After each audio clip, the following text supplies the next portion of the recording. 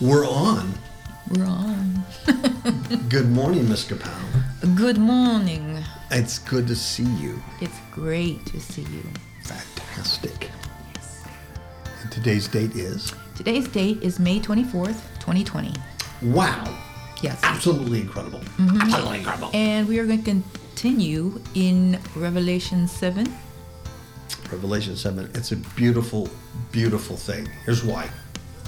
Why? God's people will be preserved. You'll get a seal. Mm-hmm. You'll get a seal. On your forehead. Yeah. And you're not appointed to wrath. That's right.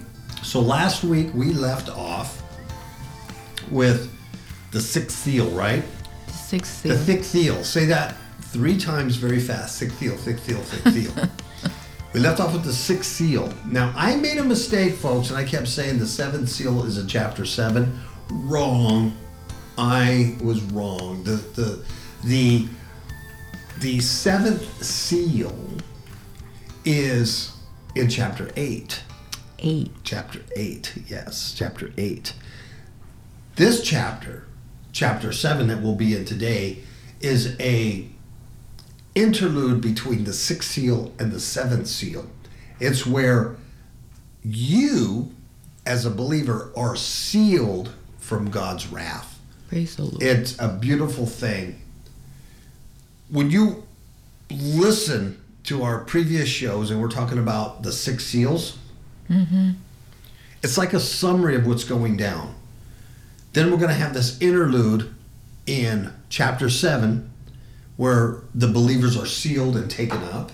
Then in chapter 8, you'll have the seventh seal broke. Once the seventh seal's broke, then you have the 7 trumpets and the 7 vials, and all hell breaks loose down here. All right? So this is in between that. So last week we left off with the sixth seal, and it said in verse 12 in chapter 6, it says, I watched as the Lamb broke the sixth seal. Right. And there was a great earthquake.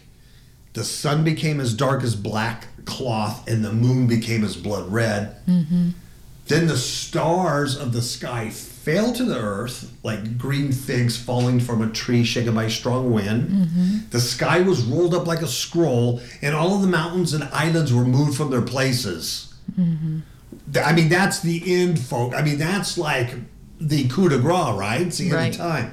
So the rest of Revelation, I believe, will be dealing in detail at this time of these unsealings. But chapter 7 here, what we're going through today, will show that you are sealed if you're a believer in the Lord Jesus Christ for your salvation. If you are a follower of Jesus Christ, then you have nothing to worry about because you're not appointed to wrath. If you're not following Christ, you will experience wrath. You don't want to experience wrath. Listen to me. You want to give your heart to the Lord. Then you want to change your ways. You want to repent from your sin. Amen. And you want to follow Jesus. Trust me on this one. The sky was rolled up like a scroll. All the mountains, islands were moved from their places. Then everyone, kings of the earth, rulers, generals, wealthy, powerful, slave person, everyone hid themselves among the rocks, the caves. And they cried to the mountains and the rocks, and they said, fall and hide us from the face of the one who sits on the throne and from the wrath of the Lamb. You know, in a lot of these scriptures that you just read, you know, about the blood moon and all that, is found in the Old Testament. Oh, absolutely. It's a Joel. It's judgment language. Yeah, it's judgment language. And when that day comes, I mean, the wrath of God comes, and it says, for great is their wrath, and who is able to survive? Well, chapter 7 is going to tell you who's able to survive. And that's the believers in the Lord Jesus Christ. Yeah, that are sealed. Yeah, they're sealed. Right? Not a seal like, not one of those seals. A seal on the forehead. Yeah. You look nice today, Miss Powell. Well, thank you very much. You look very nice too. You look very nice. You're very nice. Yeah, I after 3 months of lockdown and quarantine, I finally decided to take a shower. No wonder you smell so good. Yeah. Yep. Anything else? Anything else we want to add before we get into it? No, let's get into it now. Let's get into it. I'm going to do share screen so that people Okay. can see the Bible. The Biblioteca. Okay. Can you see the Bible, people? I can see People, the can you see the Biblioteca. Bible? They're not answering me. Well, I think they can. Okay. I'm going to go to mine so that I can read. You can read. Okay. God's people will be preserved. Chapter 7. So, That's the good news. yeah. That's the gospel. It is. This is the gospel. This is why the whole thing is see, you're saved from the wrath of God. Without getting to a big theological, doctrinal lesson here, we are born into sin. We are sinners. We cannot satisfy the righteousness of God. It's impossible by our works or our standing or who we are. And God became flesh. He became a Human. man God. The Son of Man. Son of Man. And God came down here to provide a way to reconcile us, God's creature, back to the Father. That was through his death and his resurrection. And so that's what the gospel is. That's what the good news is. That's why it's called good news. So we don't have to experience the wrath of God at the end of the days. Praise the Lord. All right? So right. that's what this is all about. So Ms. Capel, if you will take chapter 7 and just read the whole thing. All right. Then I saw 4 angels standing at the 4 corners of the earth, holding back the 4 winds, so they did not blow on the earth or the sea or even on any tree. And I saw another angel coming up from the east, carrying the seal of the living God. And he shouted to those 4 angels who had been given power to harm land and sea, which I think is interesting because there's no tree in here. Yes, you're right. Wait, don't harm the land or the sea or the trees until we have placed the seal of God on the foreheads of his servants. And I heard how many were marked with the seal of God. 144,000 were sealed from all the tribes of Israel. Then it goes Judah 12,000, Reuben 12,000, Gad 12,000, Asher 12,000, Naphtali 12,000, Manasseh 12,000, from Simeon 12,000, from Levi 12,000, from Issachar 12,000, from Zebulun 12,000, and Joseph 12,000, and from Benjamin 12,000. Praise from the great crowd. After this I saw a vast crowd, too great to count, from every nation and tribe and people and language, standing in front of the throne and before the Lamb. They were clothed in white robes and held palm branches in their hands, and they were shouting with a great roar, "Salvation comes from our God who sits on the throne and from the Lamb." And all the angels were standing around the throne and around the elders and the 4 living beings. And they fell before the throne with their faces to the ground and worshipped God. And they sang, "Amen. Blessing and glory and wisdom and thanksgiving and honor and power and strength belong to our God forever and ever. Amen." Then one of the 24 elders asked me, "Who are these who are clothed in white? And where did they come from?" And I said to him, "Sir, you are the one who knows." Then he said to me, "These are the ones who died in the great tribulation. They have washed their robes in the blood of the Lamb and made them white. That is why they stand in front of God's throne and serve him day and night in his temple. And he who sits on the throne will give them shelter.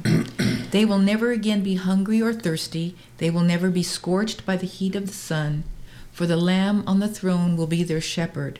He will lead them to springs of life-giving water, and God will wipe away every tear from their eyes.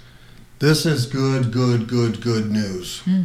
So it's before that 7th seal is broken and all wrath comes up on earth. Chapter 7 is the sealing of God's people. All right, so let's look at a couple of things here. And I know that... Let me just reiterate here from the notes that the things in this chapter happened after the opening of the 6 seals, which foretold great calamities in the world. They took place before the sound of the great trumpets.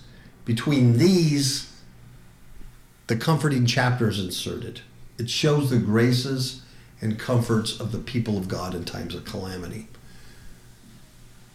The seventh and final seal will yet be opened in chapter 8, verse 1, and we'll see that next week, Lord willing. The visions here of the faithful church form an interlude wherein the Lord's faithful are sealed against his wrath. Mm-hmm. And chapter 16, verse 17, like I read to you just a little while ago, it says, who is able to stand? The version I use is, who is able to survive? This answers that. It's the faithful who will be able to stand. That's right. Who will be sealed. And they'll be assembled for worship, heavenly worship. Mm-hmm. And so as we read this, we'll get into the four winds. And the four winds are symbolic. They're winds of judgment, as in Jewish apocalyptic literature. They are restrained until God's servants are sealed, that is, given a special protection from the ensuing judgments. Shall I read the Colossians? Yes. Corinthians, I'm sorry. Yes. Okay, Corinthians 1:22 says, who hath also sealed us and given the earnest of the Spirit in our hearts. 2 Timothy 2:19 says, nevertheless, the foundation of God stands sure, having this seal, the Lord knows them that are his. I love that. And let everyone that names the name of Christ depart from iniquity. I love that. I love that. That's what they know. Now, this, in case you don't know, the sealing of God's people is identical almost to what went on in Ezekiel 9:1 through 11. Shall I read that? You want to handle that? I shall. I'll see if I can get a screen share for people to read that with you. Okay, let me know when you have it. You know what? You can just read it. Yeah, and okay. I will try to find that. Okay. He cried also in mine ears with a loud voice, saying, cause them that have charge over the city to draw near, even every man with his destroying weapon in his hand. And behold, 6 men came from the way of the higher gate, which lieth toward the north, and every man a slaughter weapon in his hand. And one man among them was clothed with linen, with a writer's inkhorn by his side. And they went in and stood beside the brazen altar. And the glory of the God of Israel was gone up from the cherub, whereupon he was to the threshold of the house. And he called to the man clothed with linen, which had the writer's inkhorn by his side. And the Lord said unto him, go through the midst of the city, through the midst of Jerusalem, and set a mark upon the foreheads of the men that sigh and that cry for all the abominations that be done in the midst thereof. And to the others he said in mine hearing, go ye after him through the city and smite. Let your eyes spare, neither have ye pity. Slay utterly old and young, and both maids and little children and women, but come not near any man upon whom is the mark, and begin at my sanctuary. Then they began at the ancient men which were before the house. And he said unto them, defile the courts with the slain.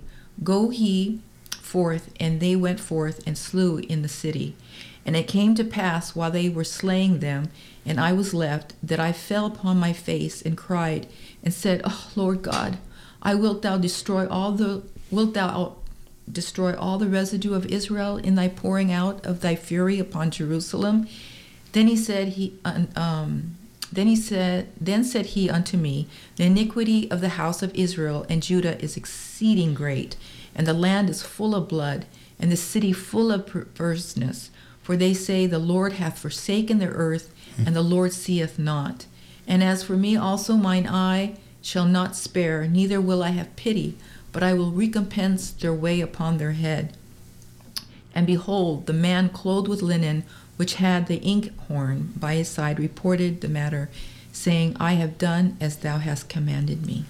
What I find interesting is too in Ezekiel, where it says, begin at the temple Sanct- or the yeah, house of the Lord. The sanctuary. Yeah, the sanctuary. And then we have that New Testament scripture that says judgment begins In the house of the at Lord. the house of the Lord. So, yeah, I think that's pretty interesting stuff, when you're dealing with that. Let me see. Let me go back to my other screen share. Here we go. Where do we go? Let's see. It's chapter 7, 4 through 8. The servants of God are sealed. Okay. Well, hold on. I don't know if I'm there or not. I can't tell. I have no idea. Shall I read it? Let's see here. I think I got it here. Okay. Boom. Okay. Where are you going? Yeah. Go ahead. Yep. Okay. Chapter 7, 4 through 8. The servants of God are sealed, verse 4, by the Holy Spirit. Where are we at? We on the note of verse 2? No, verse 1. We're still at verse 1. Oh, yes. Okay, yeah, go for it. I hope I'm on the right screen share. Let me do something here. Okay. I'm going to stop my sharing for a second. And because I'm getting a little lost with all these screens that are open. Okay. I have a million screens that are open, and that's not good, Jerry. Yeah, I have a lot of screens that are open. And so, there we go. You can see me? Not yet. Okay. I have to go back. And here we go. All right. I should be sharing that now. Right? Mm-hmm. Now I need to find mine again. Okay. So you were going to read, and I can't share this with the people because it won't show up. But you were going to read, 7, 4 through 8. What that means. Or I can read it. Well, I can read Or it. you find it. I see it here. I can read it now. Okay. Ready? Yeah.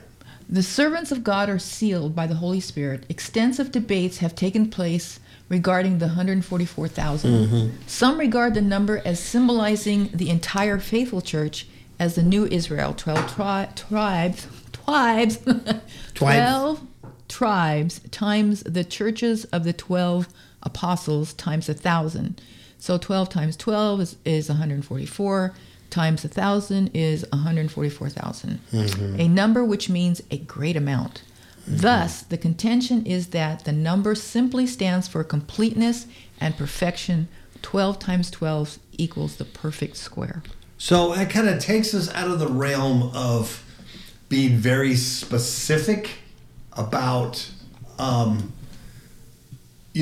the 144,000 mean, and Jehovah's Witnesses, they believe the 144,000 are really, literally 144,000 men, mm-hmm. And no one knows who they are. I had my uncle who was Jehovah's Witness told me one time, he would have, somebody stand up in their meetings and claim to be one of the 144. And I asked him, well, how do you refute that? He goes, well, you can't. The guy obviously wasn't, but you can't refute it because anybody can claim it. So over the years, there's millions of them that claim to be part of the 144, right? So that kind of, takes you out of that realm and leads you into the realm of this completeness. And we'll see that even more with the scriptures that you have, Ms. Kapow, as far as the foundation of the new city. Yes. But the tribes of Israel, mm-hmm. and the gates and the foundations of the apostles. It's the 12 tribes of Israel.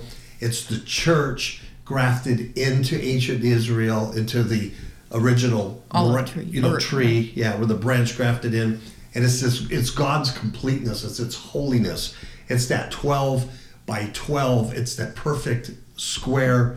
It's by the power of 1,000. Mm-hmm. So it's God's, it's His perfection and total completeness of His church. Mm-hmm. Okay, and it takes us out of that realm of speculation and weirdness, mm-hmm. and just sticking to Jewish Hebraic thought with these things, right? Okay, so then in verse 2. says, "And I saw another angel coming up from the east, carrying the seal of the living God, and he shouted to those 4 angels who had been given power to harm land and sea." And then we have a note there that says, "The judgments to descend on these are an answer to the martyr's prayer under the 5th seal. Compare the same judgments under the 5th trumpet, the seal being exempt." And this is in Revelation 9:4 that says, "And it was commanded them that they should not hurt the grass of the earth, neither any green thing, neither any tree, but only those men which have not the seal of God in their foreheads." Yep. So the seal protects God's chosen from his wrath. It marks them, It just marks like them. the blood on the lintels and the door, Yes. the blood of Christ. Yes. So this is why this is so important for any unbeliever to repent and come to the Lord Jesus Christ if they so choose to desire to be removed from the wrath of God. Amen. And to also, people that are Christians, to really take stock within yourself and take heed and make sure that you are in fact Saved. living, in that you are in fact saved. Yeah. Yeah. And not just playing church and being religious. Yeah, that you're actually walking with the Lord. Yeah, because your religion and your ritual and your tradition is not going to save you at all. Or who you are, your nationality, what family you were born into. Not at all. Verse 3, "Wait, don't harm the land or the sea or the trees until we have placed the seal of God on the foreheads of his servants." Amen. All right? So you got that, Ms. Kapow? I do. And here is a note on that. Parallel to Matthew 24:31, it says, "His angels shall gather together his elect from the 4 winds." God's love is such that he cannot do anything in the way of judgment till his people are secured from hurt. And Genesis 19:22 says, "Haste thee, escape there, for I cannot do anything till thou come here." And this was Lot, Yeah. when Sodom and Gomorrah were. Yeah. The angel said to him, "I can't do anything. I can't harm this until you're out of here." Till you're gone. Yeah. And Noah was sealed in the ark. God put him in the ark. God closed the door of the ark. I always Then the think that was floods such a neat Yeah. sentence. God closed the door. Yeah. So till you're sealed. You got to be sealed. And then in verse 4, and I heard how many were marked with the seal of God, which is 144,000 were sealed from the tribes of Israel. I mean, there's no doubt about it. It's the tribes of Israel. I'll let Ms. Kapow explain that a little better as far as what tribes are missing or what tribe is missing, who replaced what. Yeah. I'm going to read the note here first. It says the 12 is the number of the tribes and appropriate to the church. 3 by 4, 3, the divine number multiplied by 4, the number for a worldwide extension. 12 by 12 implies fixity and completeness, which is taken 1,000-fold in 144,000. 1,000 implies the word perfectly pervaded by the divine. For it is 10, the world number raised to the power of 3, the number of God. And then Revelation 21:12-14 says, "The city wall was broad and high, with 12 gates guarded by 12 angels. And the names of the 12 tribes of Israel were written on the gates." See? There were 3 gates on each side, east, north, south, and west. It goes with those gospels too, right? And the wall of the city had 12 foundation stones, and on them were written the names of the 12 apostles of the Lamb. Revelation 21:19 says, "And the foundations of the wall of the city were garnished with all manner of precious stones." 21:21 of Revelation says, "And the 12 gates were 12 pearls. Every several gate was of one pearl." And that took me to Matthew 13:45-46, where it says, in the parable from Jesus, again, the kingdom of God or heaven is like unto a merchantman seeking goodly pearls, who, when he had found one pearl of great price, went and sold all that he had and bought it. And Hebrews 11:10 says, for he, Abraham, looked for a city which hath foundations, whose builder and maker is God. And let me see here if I can. You know what I'm trying to do here now is. What you trying to do? Let's see. Oh, here you are. We'll go to share. Okay. Okay. And I'm going to go here. Okay. This is, can you see that? No. Mm-mm. Oh, for the love of pizza. Yeah, and I'm not sharing mine right now, so you could share yours, but no, I don't see it. Okay, hold on. Let me go here. Well, while you do that, let me talk about the 144 that we just read and the scriptures that you just used and how it shows the completeness. That's what I was talking about earlier about the 12 tribes on the gates. And if you notice, it's the north, east, south, west. It's the same thing we were talking about in the Gospels last week, I believe, in chapter 6, about the Gospels representing the 4 beasts, the winged creatures that worship the Lord up in heaven. So you got all these numbers and symbology and stuff going on. But you have these 12 tribes of Israel as foundation, the gates. Then the foundation is the apostles. And so you got the church grafted in to the olive branch. There it is. I see your screen now. Okay. And you got the church Do you see grafted. That? Yeah, I got you now. All right, good. Make it a little bigger if you can. If you can't, don't worry about it. Just one moment. Yeah. Oops.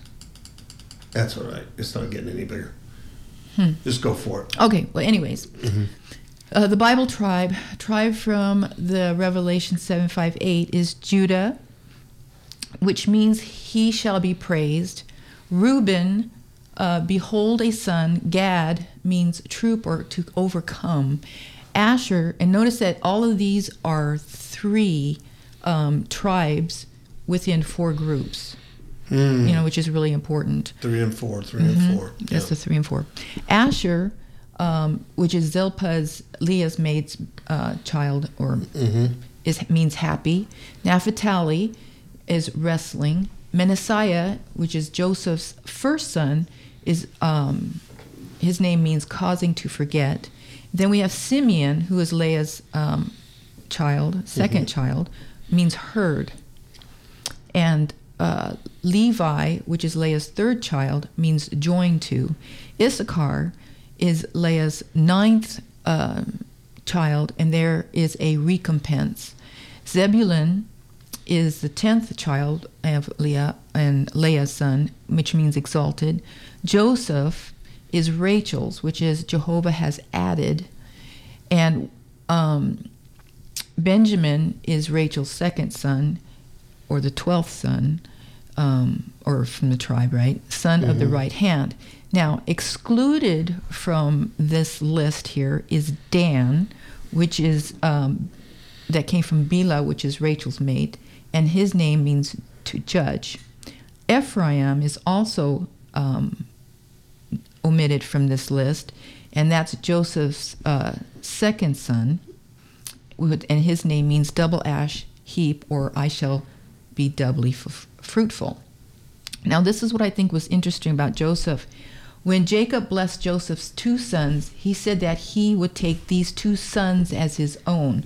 So when Jacob was ready to die, Joseph took his 2 sons, Manasseh, which was the oldest, and Ephraim, but Jacob actually blessed Ephraim as the first and Manasseh as the second.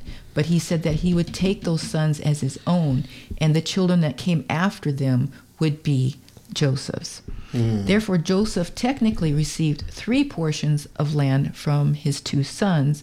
Half of Manasseh had land west of the Jordan as Dan and Ephraim, and the other half of Manasseh had on the east of Jordan. And the reason for Dan and Ephraim to be omitted from Revelation is because of idolatry. But this is only a theory, so no theologian really knows for sure. But I found in Amos 8, it says, gives the last mention of the tribe of Dan in the Old Testament, and it also references their idolatry. It says, behold, the days come, saith the Lord God, that I will send a famine in the land, not a famine of bread, nor a thirst for water, but of hearing the words of the Lord. And they shall wander from sea to sea, and from north even to the east. They shall run to and fro to seek the word of the Lord, and shall not find it. In that day shall the fair virgins and young men faint for thirst. They that swear by the sin of Samaria, and say, Thy God, O Dan, liveth, and the manner of Beersheba liveth, even they shall fall and never rise up again. They swear by the false gods and idols of the tribe of Dan, by which they had become known, and they meet with destruction. Hosea 4:17 says, Ephraim is joined to idols, let him alone. Judges 17 says, and there was a man of Mount Ephraim, whose name was Micah, and he said unto his mother, the 1,100 shekels of silver that were taken from thee, about which thou cursed, and spake of also in mine ears, behold, the silver is with me, I took it. And his mother said, Blessed be thou of the Lord, my son. And when he had restored the 1,100 shekels of silver to his mother said, I had wholly dedicated the silver unto the Lord from my hand for my son, to make a graven image and molten image. Now therefore I will restore it unto thee. Yet he restored the money unto his mother, and his mother took 200 shekels of silver, and gave them to the founder, who made thereof a graven image and a molten image, and they were in the house of Micah. And the man Micah in a house of gods, and made an ephod, a teraphim, and consecrated one of his sons, who became his priest. So those are the scriptures that I had found pertaining to all that. Now I'm going to go to this other screen. Here you are. Here I am. And this one is, oh, for the love of pizza. Here it is. It's a little hard to find this stuff when it's all over the place. This is the tribe of Israel. Here's Abraham and Sarah, who had Isaac, who had Jacob. Jacob married Rachel and Leah. Leah's the oldest sister, and she had Reuben, Simeon, Levi, and Judah. And then they had Issachar and Zebulun, and they also had Dinah. And then Zilpah was Leah's servant or maid, and she gave birth to Gad and Asher. Then we have Rachel, who gave birth to Joseph and Benjamin. And then her servant Bilhah had Dan and Naphtali. Now on this map here, good chart. We have when I had said that Manasseh or Joseph had like 3 lots, is because Manasseh had 2. Remember, he had it on the north, south, east, west side of Jordan and east side of Jordan. 2 lots, and then you have Ephraim on the west side of Jordan. I'm sorry. Said that? Yeah. So these are 2 of the Joseph's sons that. So, anyways, so I thought that was pretty interesting, and I think that's it for sharing. Oh no, I have another one. Hold on. Go do it! Oh my goodness! Let me see. Look at her go. It's going crazy. I think this one is. No, not that one. Hold on. You started screen sharing. There you go. It's not that piece of paper, though. I have this one. Yeah. This what I thought was... Well, that's your other one. Okay. That was the other one, then. Yeah. Hold on. See, when I don't have my glasses. It's confusing. They all look alike in those little thumbnails, you know? Mm-hmm. See, this is the same one. Maybe not giving enough time or something, because over here it just says you begin sharing, but nothing pops up yet. Bible names of tribes. tribe info. Huh. This one. Let's try that. No. There's some kind of weird split screen going on. Very odd. Oh, here we go. Can you see that? Yeah. Yeah. Okay. So I got this off the internet. Okay. The meaning of the names. In ancient times, the names given to children had significant meaning. In Genesis, we find the meaning of the names listed in Revelation 7:8. So the way it was written in birth order, they are Genesis, Reuben, Simeon. Okay. Reuben says, surely the Lord hath looked upon my affliction. Now therefore my husband will love me. Genesis 29:33 for Simeon says, because the Lord hath heard, he hath therefore given me his son. Genesis 29:34 Levi says, now this time will my husband be joined unto me. And Genesis 29:35 Judah says, now I will praise the Lord. And Genesis 38 says, Nephtali, with great wrestlings I have prevailed. Mm-hmm. Genesis 30:11, Gad says, a troop cometh, and Gad in Hebrew means good fortune. Genesis 30:31, Asher is happy am I, called me blessed.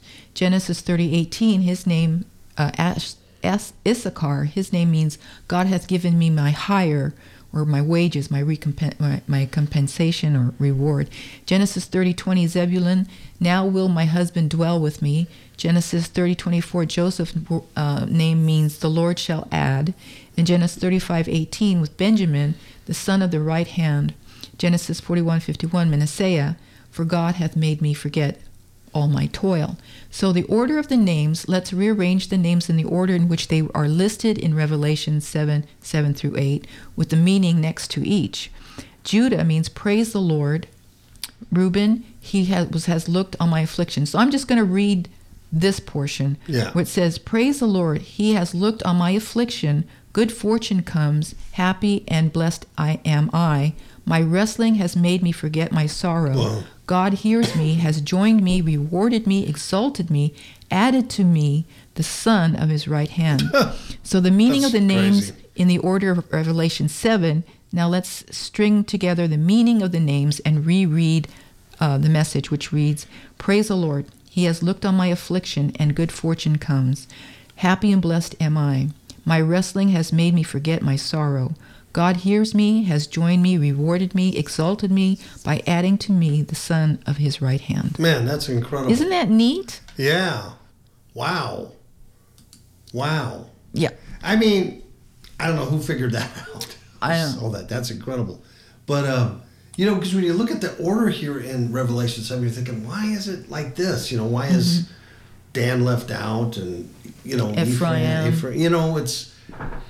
It's odd, but what you just did there, what you read there, the reordering of the names, it's like, man, that's some powerful stuff. And that's in the order that's found in Revelation 7:7-8.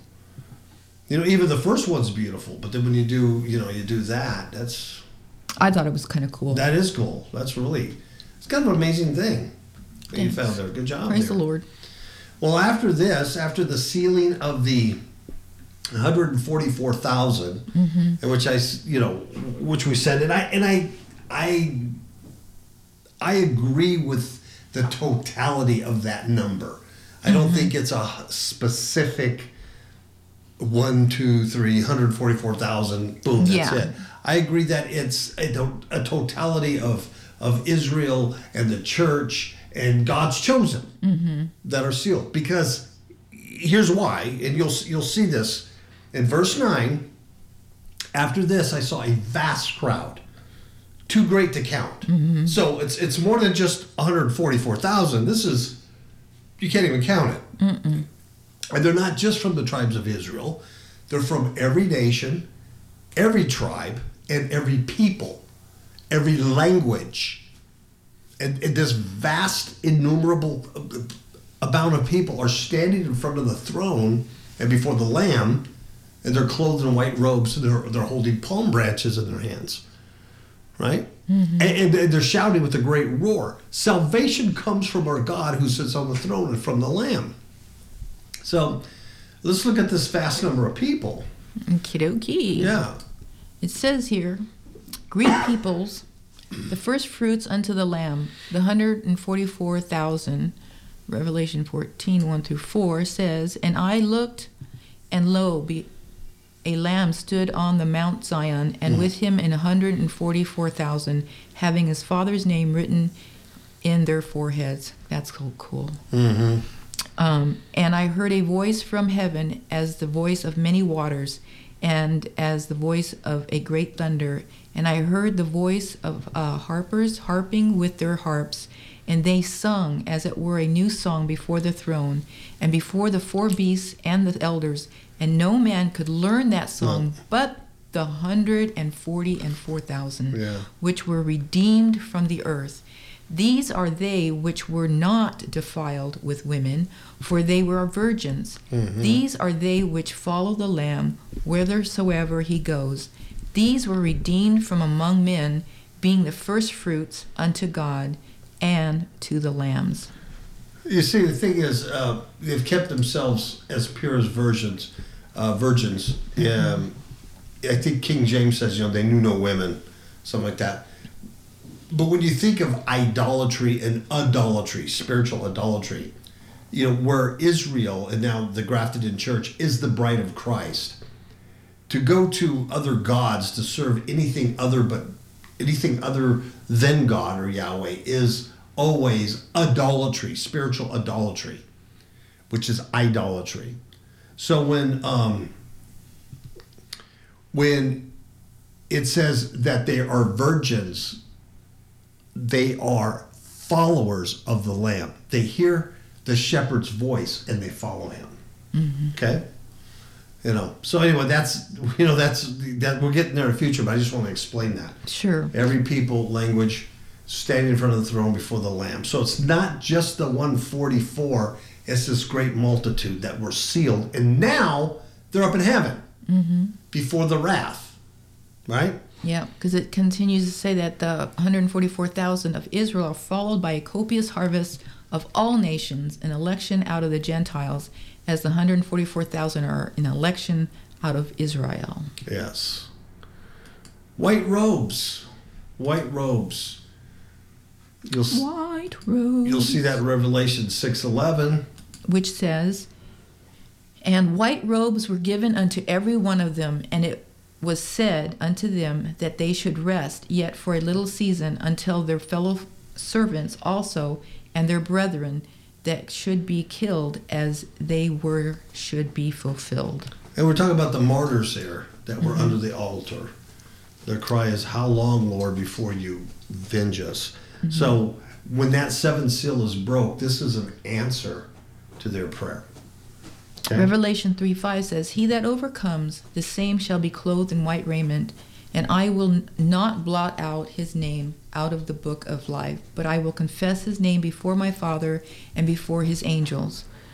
18 says, I counsel thee to buy of me gold tried in the fire, that thou mayest be rich, and white raiment, that thou mayest be clothed, and that the shame of thy nakedness do not appear, and anoint thine eyes with eye salve, that thou mayest see. And then chapter 4:4 says, And round about the throne were 24 seats, and upon the seats I saw 24 elders sitting clothed in white raiment, and they had on their heads crowns of gold. Mm-hmm. White robes. And they held palm branches. Palm branches. What does that mean? It's the antitype to Christ's entry into Jerusalem amidst the palm-bearing multitude. This shall be just when he is about to come visibly and take possession of his kingdom. The palm branch is the symbol of joy and triumph. Yeah, and we'll get into that here under salvation comes from our God who sits on the throne of the Lamb. It's Hosanna. Remember what the triumphal entry into Jerusalem, and the crowds are calling Hosanna, Hosanna. Which means saves now, or save us now. So here up in heaven, you have that salvation completed. Amen. And that's why they're singing this song. They're shouting salvation. Yeah. You got the note there, Hosanna? Means save us now. Yeah, it means save us now, and it's found in Psalms 118:25, which says, "Save now, I beseech thee, O Lord. O Lord, I beseech thee, send now prosperity." In Psalm 118:14, "The Lord is my strength and song, and is become my salvation." Verse 15 says, "The voice of rejoicing and salvation is the tabernacles of the righteous. The right hand of the Lord does valiantly." Verse 21, "I will praise thee, for thou hast heard me, and art become my salvation." 26, "Blessed be he that comes in the name of the Lord. We have blessed you out of the house of the Lord." Yeah, so it's all taken from the Old Testament there. Hosanna means save us now. So here you have the great multitude, thousands and uncountable, thousands upon thousands, with a great roar shouting, "Hosanna, salvation comes from our God who sits on the throne and from the Lamb." And blessed be he that comes in the name of the Lord. Yes. And so that's what Jesus says. You won't see me again until you'll shout, "Blessed is he that comes in the name of the Lord." So we should be saying that all the time now. All the time, yeah. Come on, Lord, come on. And then with the angels, all the angels, you got Revelation 5:11. It says, "And all the angels were standing around the throne and around the elders and the four living beings, and they fell before the throne with their faces to the ground and worshipped God. And they sang, Amen. Blessing and glory and wisdom and thanksgiving and honor and power and strength belong to our God forever and ever. Amen." That's interesting because you have, these seven things, like blessing, glory, wisdom, thanksgiving, honor, and power and strength, and you compare it to the verse you just read in Revelation 5:11, and you've got the same thing in different orders and different things, but you always got the sevens in there. It's really interesting. So they sang, "Amen. Blessing and glory and wisdom and thanksgiving and honor and power and strength belong to our God forever. Amen." And these are the angels, thanksgiving, the blessing, one, right? The glory, the wisdom, the thanksgiving, the honor, the power, the might.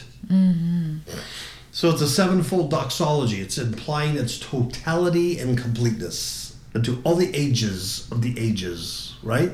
Amen. Revelation 5:12 says, "And they sang in a mighty chorus, Worthy is the Lamb who was slaughtered to receive power and riches and wisdom and strength and honor and glory and blessing." See how that's all tied in? Right, Mr. Pan? Verse 13, I mean. "Then one of the 24 elders asked me, Who are these who are clothed in white? Where did they come from?" And I said to him, "Sir, you are the one that knows." Then he said to me, "These are the ones who died in the great tribulation. They have washed their robes in the blood of the Lamb and made them white." Now let me make sure everybody understands. Nowhere here are you reading about the Antichrist, marks of the beast, the great 7-year tribulation, breaking the covenant with Israel. You're not reading any of that here. That's none of that's here. You have the term Great Tribulation, but it's not talking about this 7-year period that Hal Lindsey and what's his name? Tim LaHaye and all those. This ain't that. This is the Great Tribulation. If you're a believer in the Lord Jesus Christ and you live in this world, you're in Great Tribulation. You're not. You're not joyous and peaceful. You're going through all kinds of trials and provings and testings all the time. The real Christianity is not an easy thing to do. In fact, you can't do it. Only the Holy Spirit can give you the power to live that life. That's the witness. But you couldn't do it. You would give up a long time ago. Sure. You can't do it. It's impossible to do. So I just want to make sure when you read those terms, Great Tribulation, that you're not thinking of some 7-year deal with Antichrist and chips and RFD trips and all this vaccinations by Bill Gates, you start thinking that way, you're missing the glory of God. You're missing the gospel of Christ. Mm-hmm. You're out chasing sexy things that don't exist. You got to stick with the doctrines. You got to stick with the Word of God. And you'll find the book of Revelation is so tied in to Old Testament doctrine and theology. And none of that other stuff is in here. That's all man's made up stuff. Mm-hmm. But really, you just got to get your head out of that thinking. So these are the ones who died in the Great Tribulation. Now let's look at this. Do you have the note there, Ms. Capound? If you don't, I do.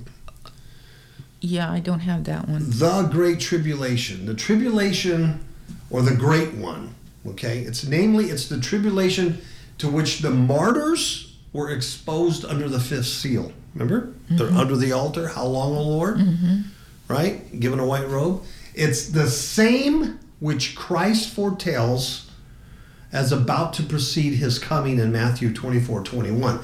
That says, for there will be a greater anguish than at any time since the world began, and it will never be so great again.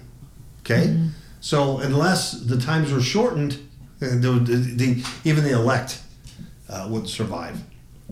All right? That's pretty bad. Yeah. And if you look around your society today, you look around the global society today, we are in tribulation. Mm-hmm. There is trouble upon trouble, tribulation upon trouble, trial and proving upon trouble. It's just compounding daily.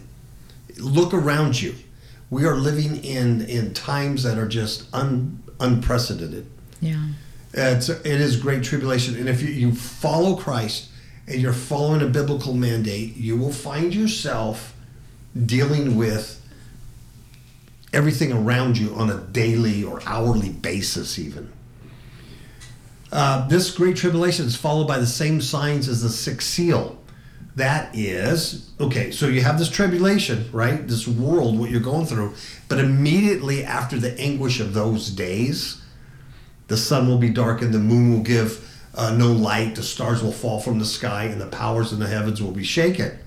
Then, at last, the Son of Man, that sign that the Son of Man is coming, will appear in the heavens. And there will be deep mourning among all the peoples of the earth, and they will see the Son of Man coming in the clouds of heaven, power and great glory. And then, of course, look at here. He sends out his angels with a mighty blast and a trumpet, and he gathers his people. That's how it works. You compare Daniel 12:1, which it says, at that time, Michael the archangel who stands guard over your nation will arise. Then there will be a time of anguish greater than any since nations came into first existence. But at that time, every one of your people whose name is written in the book will be rescued. Then it talks about resurrection, and those will rise and stuff like that. Okay? So this great tribulation includes also retrospectively, hear me out here, all the tribulation which the saints of all ages have had to pass through. All right? Whether some were thrown to the lions or beheaded or burned at the stake, martyred, or some just lost their business or lost their promotion or lost their families for the gospel of Christ. When you're following the Lord, you're following the shepherd, there is going to be trials. There's going to be great tribulation. Okay?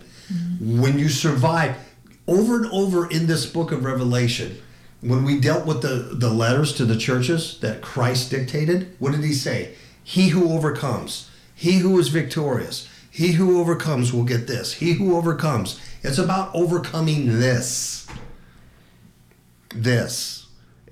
We're told to be separate from the world, to change our thinking, to let our minds be transformed into the minds of Christ. Renewed, right?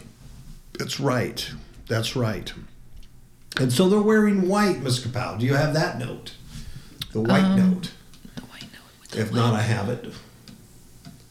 The white note. No, I don't. I got it. Faith applies to the heart the purifying blood, once for all, for justification, continually throughout the life, for sanctification. Okay? Yes. That's why you're in white. Now, because the one standing and praising God, where did this multitude come from? The angel answers John and says, they're the ones who died in the Great Tribulation. They've washed their robes of the blood of the Lamb. They've made them white. They've come out. Then verse 15 says, that is why, that's the reason, they stand in front of God's throne. And they serve him day and night in his temple. And he who sits on the throne will give them shelter. Why do they stand in front of God's throne? Why are they in heaven? Because they came out of the great trib. They overcame this world through the blood of the Lamb. It's important. It's not a game. This ain't a religious game. This is very serious. Salvation is serious. This ain't something that it's just so light. It's not happy clappy. It's God redeemed us. Amen. It's his work is magnificent.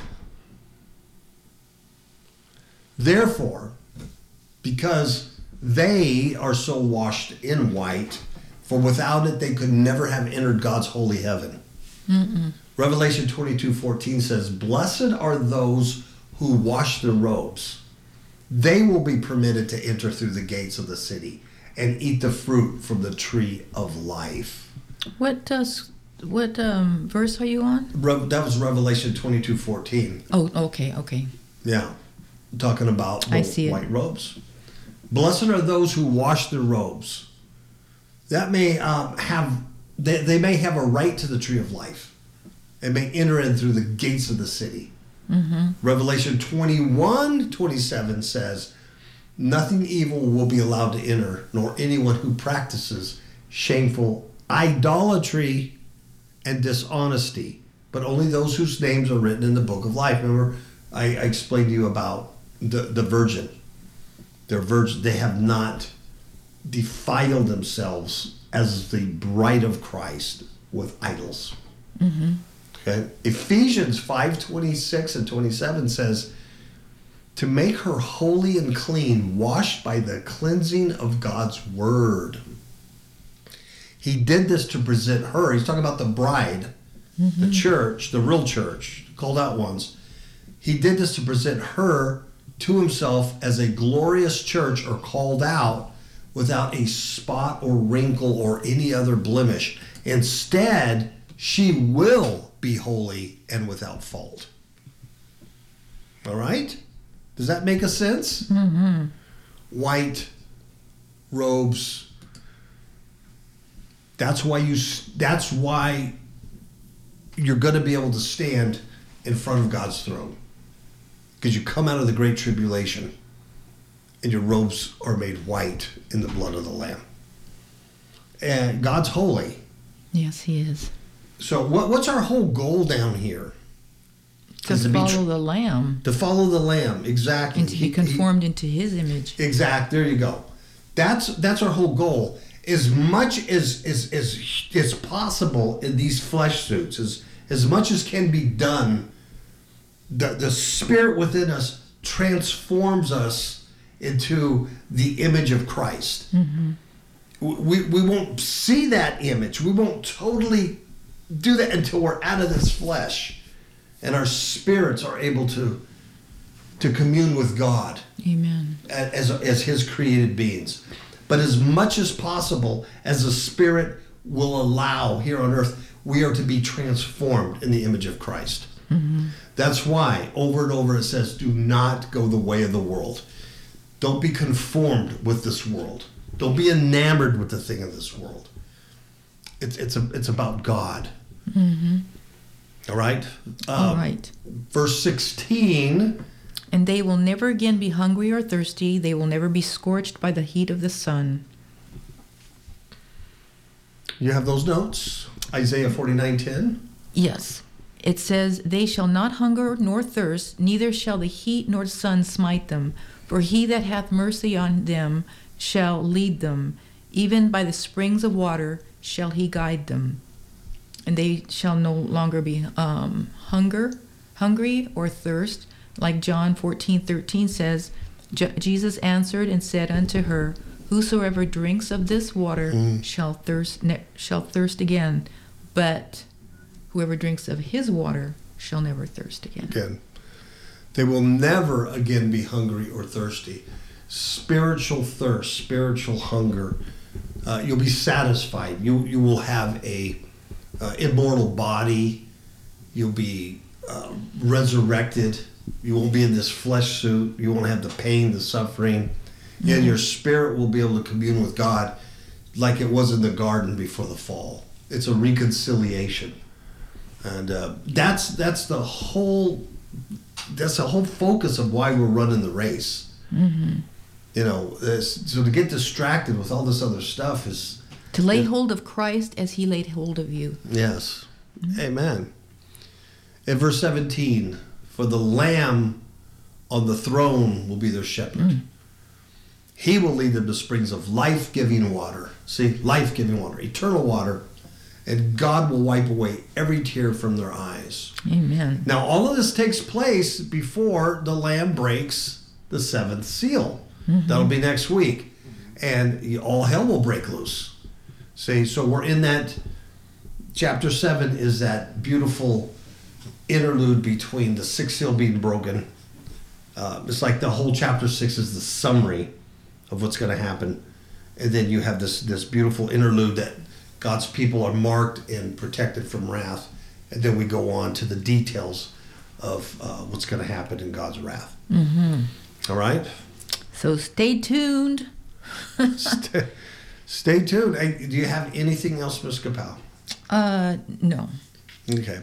I always forget to do this because, we're doing this Kapow Cam thing. Mm-hmm. And I just want to make sure, or people that are just listening on the podcast may go, what are you talking about, Kapow Cam? So I need to address two separate audiences here. If you're listening on the podcast through iTunes or transistor.fm or whatever you're listening to the podcast on, you can, by the way, you can also listen to every show on fifthhookmedia.com, FIFTHOOK